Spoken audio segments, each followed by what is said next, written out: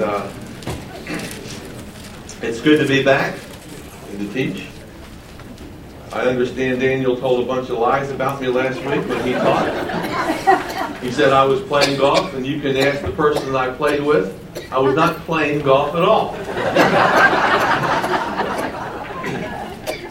When Little asked me if I was playing Catholic golf. And I said, what's that? He said, you hit it over there, and the next time you cross, and you go over there, and then you cross yourself again. You're playing cross golf. I said, well, that's what I was playing, something like that, when I hit the ball. Okay, so anyway, Psalm 53. Now, by way of an introduction, let me give you a few observations. First of all, Psalm 53 and Psalm 14 are nearly identical. There are a few differences, but if you would read 14 and you read 53, you think you're reading the same psalm. The differences are subtle. Here's the first difference. In Psalm 14, there's a reference to God 7 times. In Psalm 53, there's a reference to God 7 times. But in Psalm 14, God appears 3 times as Elohim. That's just a sort of a general name for God, Elohim. So when you see the word God, you know that it's the Hebrew transliteration or equivalent of Elohim. 4 times in Psalm 14, the word is Yahweh or Jehovah, translated Lord in our Bibles. 3 times Elohim, 4 times Jehovah or Yahweh in Psalm 14. Yahweh is the covenant name of God. When God entered a covenant with the nation of Israel, He revealed Himself as Jehovah or Yahweh to the people, and He said, I am going to enter into an agreement with you. So Psalm 14, since the word Yahweh is used 4 times and Elohim only 3, the emphasis on Psalm 14 is God delivering His people, keeping His covenant with His people.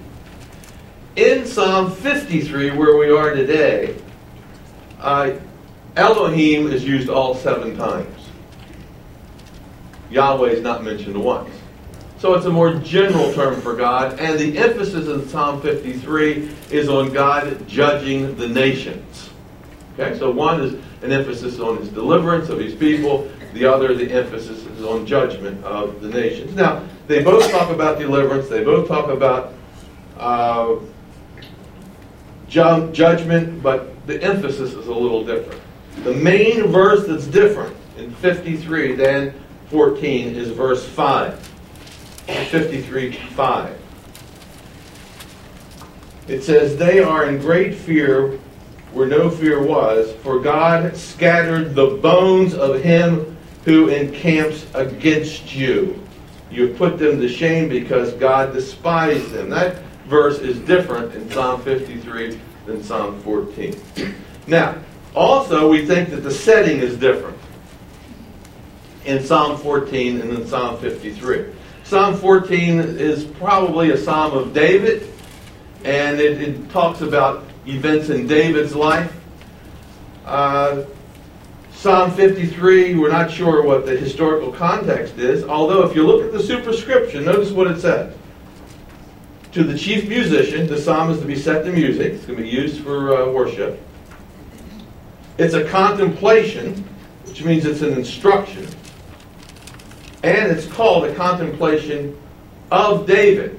But we don't know whether this is written by David or it's a contemplation or instruction about David, or they took some event from David's life and they're applying it to their present time. We're not sure what the historical context is. But if you look down at verse 6, you see right in the middle of verse 6, when God brings back the captivity of His people. You see that phrase? Israel went into Babylonian captivity in 587 BC. David reigned around 1000. So this could be a psalm that's written 400 or 500 years later. But what they're doing is they're taking an event in David's life and they're drawing the lesson of that event in his life and applying it to their own situation. We're just not sure. Now, if they're drawing a lesson from David's life, I think the lesson is being drawn from 1 Samuel 25, and I want to show you why. Look how this psalm opens. You see it says, the fool has said in his heart there is no God? See that? The word fool is Nabal. Remember a guy named Nabal? Huh? And his story is found back in 1 Samuel 25. So turn back there. And we will just skim over that. It's a very interesting story. A man whose name means fool. And the fool has said in his heart there is no God. And Nabal's a man who acts like there's no God. And so this psalm may be drawing from some of these lessons in David's life with Nabal and applying them to their own situation. So let me just show you what happens here. It says in 1 Samuel 25:1, it says, then Samuel died. He was the prophet that anointed David as king. David's been anointed king, but he has not yet taken the throne. King Saul is still in charge. And the Israelites gathered together and lamented him, that's Samuel's death, buried him at his home in Ramah, and David arose and he went down to the wilderness of Paran. Now there was a man in Maon, whose business was in Carmel, and the man was very rich. He had 3,000 sheep and 3,000 goats, and he was shearing his sheep in Carmel. The name of the man was Nabal, and the name of his wife was Abigail. And she was a woman of good standing and beautiful appearance, but the man was harsh and evil in his doing. Now you need to remember that. And that's very important to our text that we'll be reading. Harsh and evil in his doing. He was of the house of Caleb. When David heard in the wilderness that Nabal was shearing his sheep, David sent 10 young men.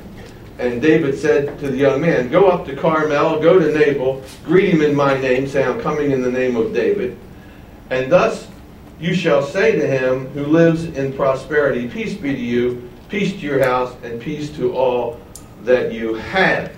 And what David basically wants is that he's on the run, and he wants Nabal to provide himself, David, and his people with some supplies. This guy's rich. He's got thousands of sheep. Can you spare a dime, buddy? Can you give us something to eat? Now look what Nabal does. We're going to skip down to verse 10 because we don't want to spend the whole time in this section. Then Nabal answered David's servant and said, who is David? Who does he think he is? You ever hear something like that? Who's the son of Jesse? There are many servants nowadays who break away, each one from his master. Shall I then take my bread and my water and my meat that I have killed for my shears and give it to men when I do not even know where they're from? And so he refuses to supply the food. Now, David is very angry about this. He's about ready to go in and say, well, let's just go get it ourselves. If he's not going to give it to us, we'll take it, and we'll do whatever it takes. Nabal's wife, Abigail, sort of intercedes. She knows that her husband, the fool, like many women who have foolish husbands, sort of rescue their husbands. She goes to David and sort of smooths things out. Now look at verse 36. Verse 36. Now Abigail went to Nabal, and this is after she's gone to David. She goes back to her husband, and there he was, holding a feast in his house, like the feast of a king. He wasn't a king, but he was acting like he was. And Nabal's heart was merry within him. Remember that. Nabal's heart was merry within him. He was having a good old time, for he was very drunk. Therefore, she told him nothing. She said, this isn't the time to talk to him. Nothing, little or much, until morning light. So it was in the morning, when the wine had gone from Nabal, and his wife had told him these things, that his heart died within him. Now, you mark that in your mind. She says, here's the situation, and his heart died within him, and he became like a stone. This man's paralyzed when he hears this message. Then it happened after about 10 days that the Lord struck Nabal and he died. Okay? Now, I believe that this passage serves sort of as a backdrop for what is said in Psalm 53. So, if you go back to Psalm 53, whether this event in Psalm 53 takes place during the Babylonian captivity, and they're dealing with a nation of Babylon, which are atheists in the sense that they don't believe in the one true and living God, and they're drawing lessons from the story of Nabal, or what it is, we're not certain, but you're going to see how all this fits together. Now, let's look in Psalm 53, and let's look at the opening statements. Okay? Here's what it says. The fool has said in his heart, there is no God. So here he makes a declaration. Notice what he does. He said. He has said. That's what he does. He has said what? There is no God. Okay. Where has he said it? Look what it says.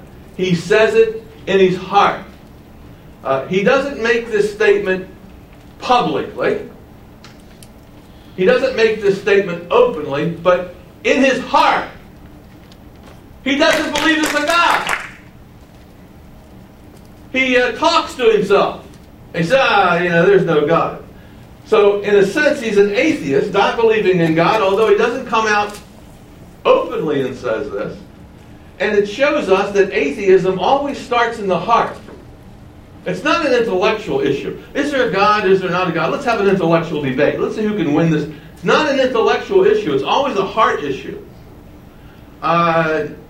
Inwardly, the atheist does not want to believe in God because he knows if there is a God, guess what? He's accountable to this God. So it's an emotional thing. And he does not want to accept this concept of God. So that's what he says in his heart. There's no God. Now, look at the characteristics of a fool. Number one, they are corrupt. This is what they are. Okay? If we want to label it, we say, here's what a fool is. Number one, they are corrupt. Meaning by nature, they are corrupt. Okay? Number two, they have done abominable iniquity. Okay? They are corrupt. That's what they are. Iniquity, that's what they do. You see that? What kind of iniquity? The worst kind of iniquity. The worst things that you can think of, that's what they do. And why not? If there's no God, you can do it and get away with it. So it doesn't matter what you do. So what they are and what they do. Now look at this. What they don't do. What they don't do. There is none who does good. You see that? What they are, what are they like? Well, they're corrupt. They're rotten through and through. What they do, iniquity, commit sins of commission. What they don't do good, sins of omission. What does James say? When you know what to do good, when to do good, and you don't do it, you've committed sin. It's a sin of omission there. Now, so, what they are, what they do, what they don't do. They don't do what? Get into verse 1. They don't do good. Now, isn't that interesting? Remember our psalm from the previous week in Psalm 52? What do we know about God in Psalm 52? Look at Psalm 52:1. Talks about the goodness of God endures continuously. Do you see that? So God does good. How long does God do good? Always does good. God always does good. Look at the end of Psalm 52. Look what it says. Right at the end. I wait on your name, for it is what? It's good. If you believe in God, guess what you do? Good. If you don't believe in God, guess what? You don't do good. So you can see how these psalms sort of fit together and why they put them in this order. In other words, when they were written, they were not written necessarily in this order. Somebody compiled them and put them in this order, and this would be the reason for that. Now I want to show you one other thing. I want you to notice the pronouns. Okay? Look at verse 1. The fool has said in his heart. Look at that. The fool. That's singular. Do you see that? That's singular. But look at the rest of the verse. They are corrupt. That's plural. Do you see that? The one is evidently the leader. The leader, in this case, could be a military leader. It could be some sort of leader, but it's somebody who has influence.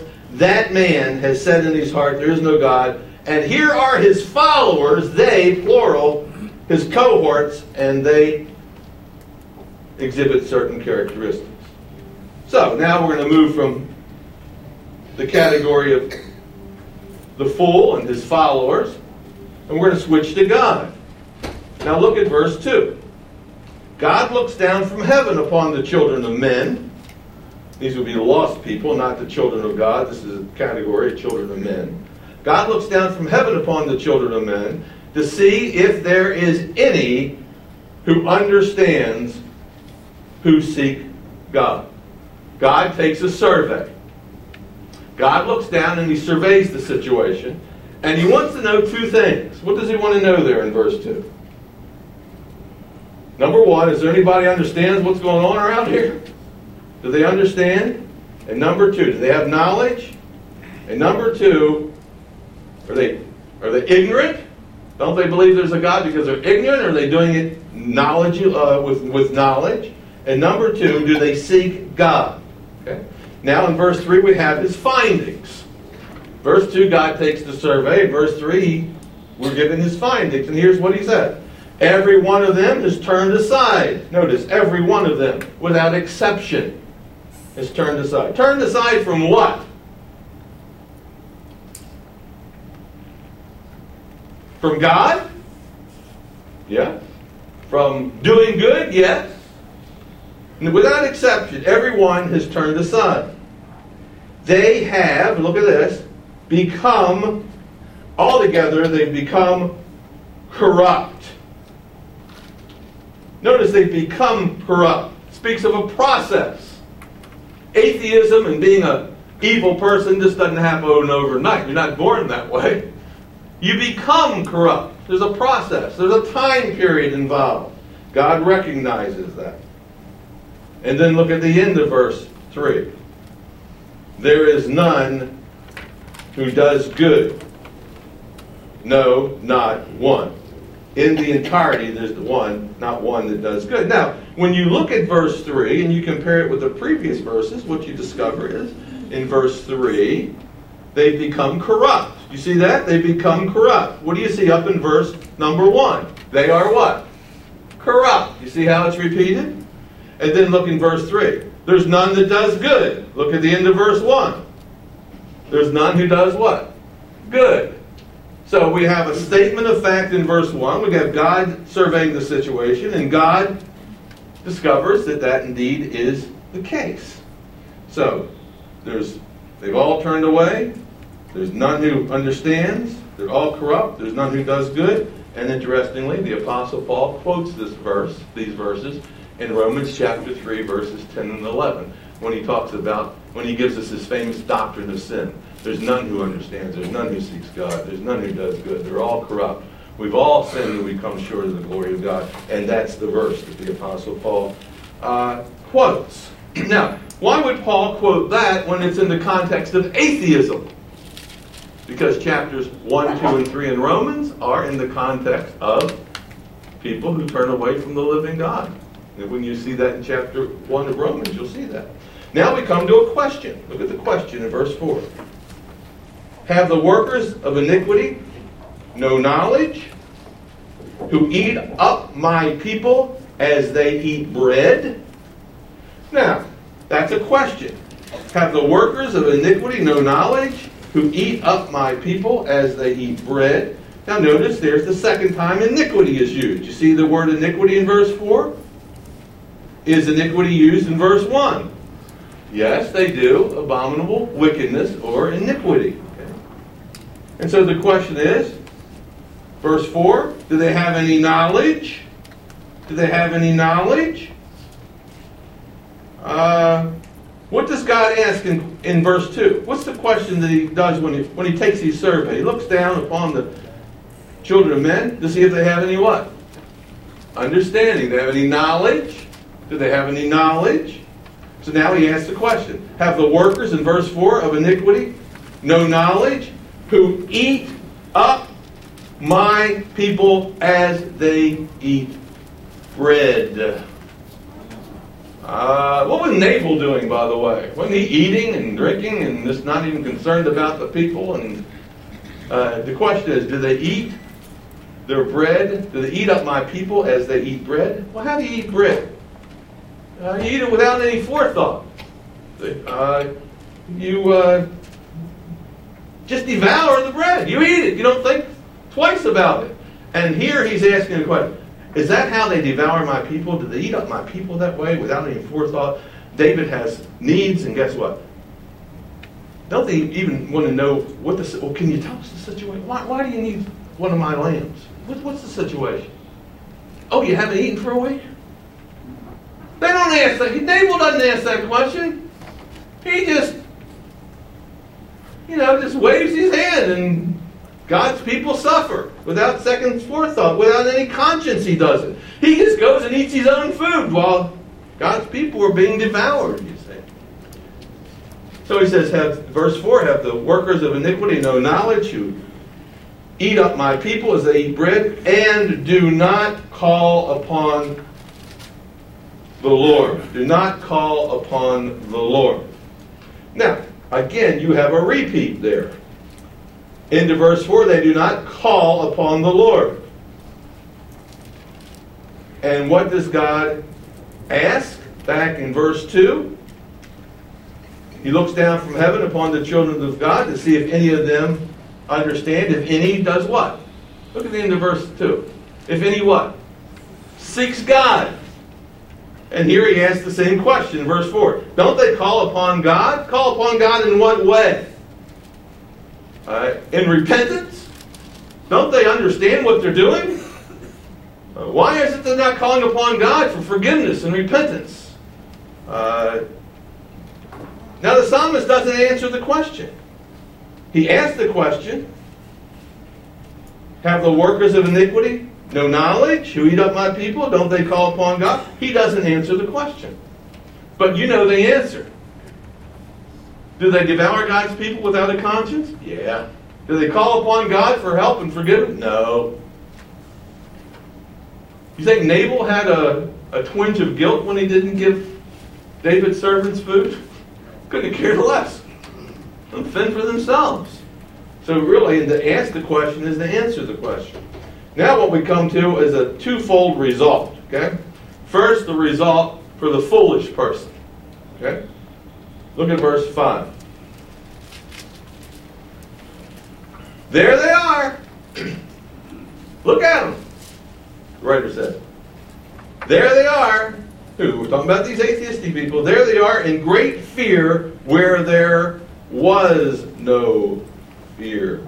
Suddenly, they do all these evil things. They don't care about God's people. They go on with their life. They do iniquity. They don't do good. Don't have a second thought about it. No pangs of conscience. No guilt. And then suddenly, just like that, out of the blue. Look what it says, verse 5. There they are, in great fear where there was no fear. Suddenly, inexplicably. They're overtaken by fear. They have a panic attack. Out of the blue it happens. Just like that. Where did it come from? And suddenly they're paralyzed by fear. So here's Nabal just getting drunk and eating, living it up, and guess what? Suddenly his wife comes, and what happens to him? His heart fails, just like that. Bam! Gripped by fear. Becomes paralyzed like a stone, can't even move. Where did that come from? You don't realize that every time you sin, your guilt comes on your shoulders, and this is having an effect on you. And suddenly, just out of the blue, here comes this tremendous fear, and this guy just is gripped by this fear, and he has this panic attack, and he just can't move. That ever happened to you? Jesus talked about the last days when they said, what are the signs of the last days? And Jesus said, and men's hearts shall fail them for fear, looking after the things that are coming upon the earth. Didn't bother him yesterday, but suddenly they're just gripped by fear. And I was thinking as I was preparing this lesson, is we have another example of somebody just gripped by fear out of the blue. And I thought about Cain. Cain kills his brother Abel. Didn't have a second thought about it. God said, hey, where's Abel? And he says, am I my brother's keeper? How do I know where he is? He knew where he was. He killed him. Couldn't have cared less. God says, okay, I'm going to put you out of the garden. And suddenly, bam, just like that, he's just gripped by fear. He said, if you put me out of the garden, there'll be people trying to kill me. Just like that, just gripped by fear. Panic attack. And that's what you have here. Notice who's gripped by fear. There they are. Look at the plural there. There they are. That's the followers. The followers of Mr. Atheist are suddenly gripped by fear. Why are they afraid? Look what it says. Because God has scattered the bones of him, singular. Do you see that? They, plural, are gripped by fear, the followers. Why are they gripped by fear? Why are they afraid? Because God has scattered the bones of him who encamps against you. And that phrase, God has scattered the bones of him, simply means God's killed him. What happened to Nabal, by the way? Dead as a doornail. What do you think all of his friends that went to that party thought? Boy, if that happened to him. But in this setting, I think what's happened is there's some military leader, some foreign king, and he's got his troops and he's encamped around Israel. Maybe the Babylonians, and they've come in and they've just captured the Israelites.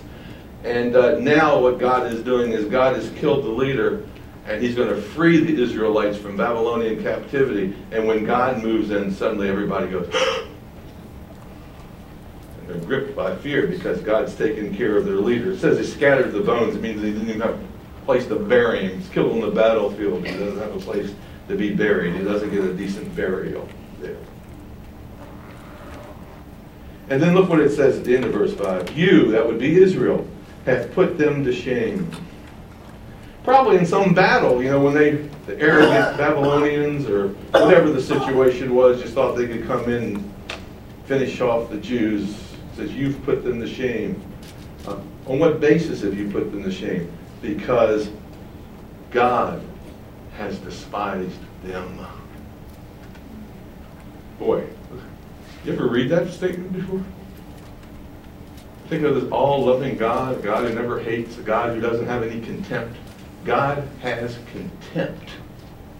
God despises the enemies of his people. God despises people who try to oppress and hurt and harm his people. He has contempt for those people. Does he love them? Yes. Does he have contempt? Yes. There's more sides to God than one side. And we don't realize this is divine contempt, God's judgment. So that's the result for the atheist crowd. Now look at the result for God's people. Look what it says in verse 6. Oh, see, this is like an exclamation. Oh, that salvation, deliverance of Israel would come out of Zion. This is a statement of hope, a statement of expectation. Things are turning around. Oh, that deliverance of Israel would come out of Zion. When is that going to happen? When God brings back the captivity of his people. So this probably is a time when a group of people are in some sort of captivity, or the Babylonian captivity, 587, went down for 70 years they were in captivity. But there is a light at the end of the tunnel. And it looks like things are changing. And in the end, they will change. Oh, the deliverance of Israel. That it would come out of Zion. That's where God lives. When God brings back the captivity of his people. And then look what it says. Let Jacob rejoice and Israel be glad. That's the response. Hey, look at that. The fool fears. The fool fears. What are the believers doing? They rejoice. See? The fool is judged. But look at the believers. They are delivered.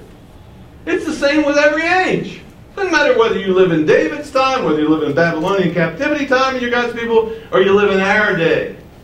And you don't happen to live in the United States where things are going fairly smoothly for Christians. How about if you live in Somalia and you have some guy, atheist strongman and his henchmen, and you say, what's going to happen to us? Let me tell you something. God can grip that person's heart just like that, and suddenly they'll have a panic attack, and everything can be reversed on a dime, just like that. There's always expectation for deliverance. It can either happen in our time, or it will happen in the future. As Dr. Criswell said, at that great assize. Remember we talked about that? The great assize. When all the God deniers are judged. And all God's people are delivered and step into the kingdom of God. And on that basis, we can say, let God's people rejoice. Let God's people be glad. And we'll pick up with Psalm 54 next week, ending our Psalms for the summer. Let's pray. Lord, we thank you that you are a great God. And whether people deny your existence or live as if you do not exist, we are those who depend upon you. We will rely upon you no matter what anyone does. We will not deny you. We will stand by faith when all things look dark, knowing that you're surveying the situation. You've got things in control. You got the heart of the king in your hand. And every nation that's come against your people is gone in the past. And the nations present today who stand against your people and are oppressing your people will one day fall as well. And in the end, the nations will be judged and will enter the kingdom. We thank you for that, and for that we rejoice and we're glad. In Christ's name we pray. Amen.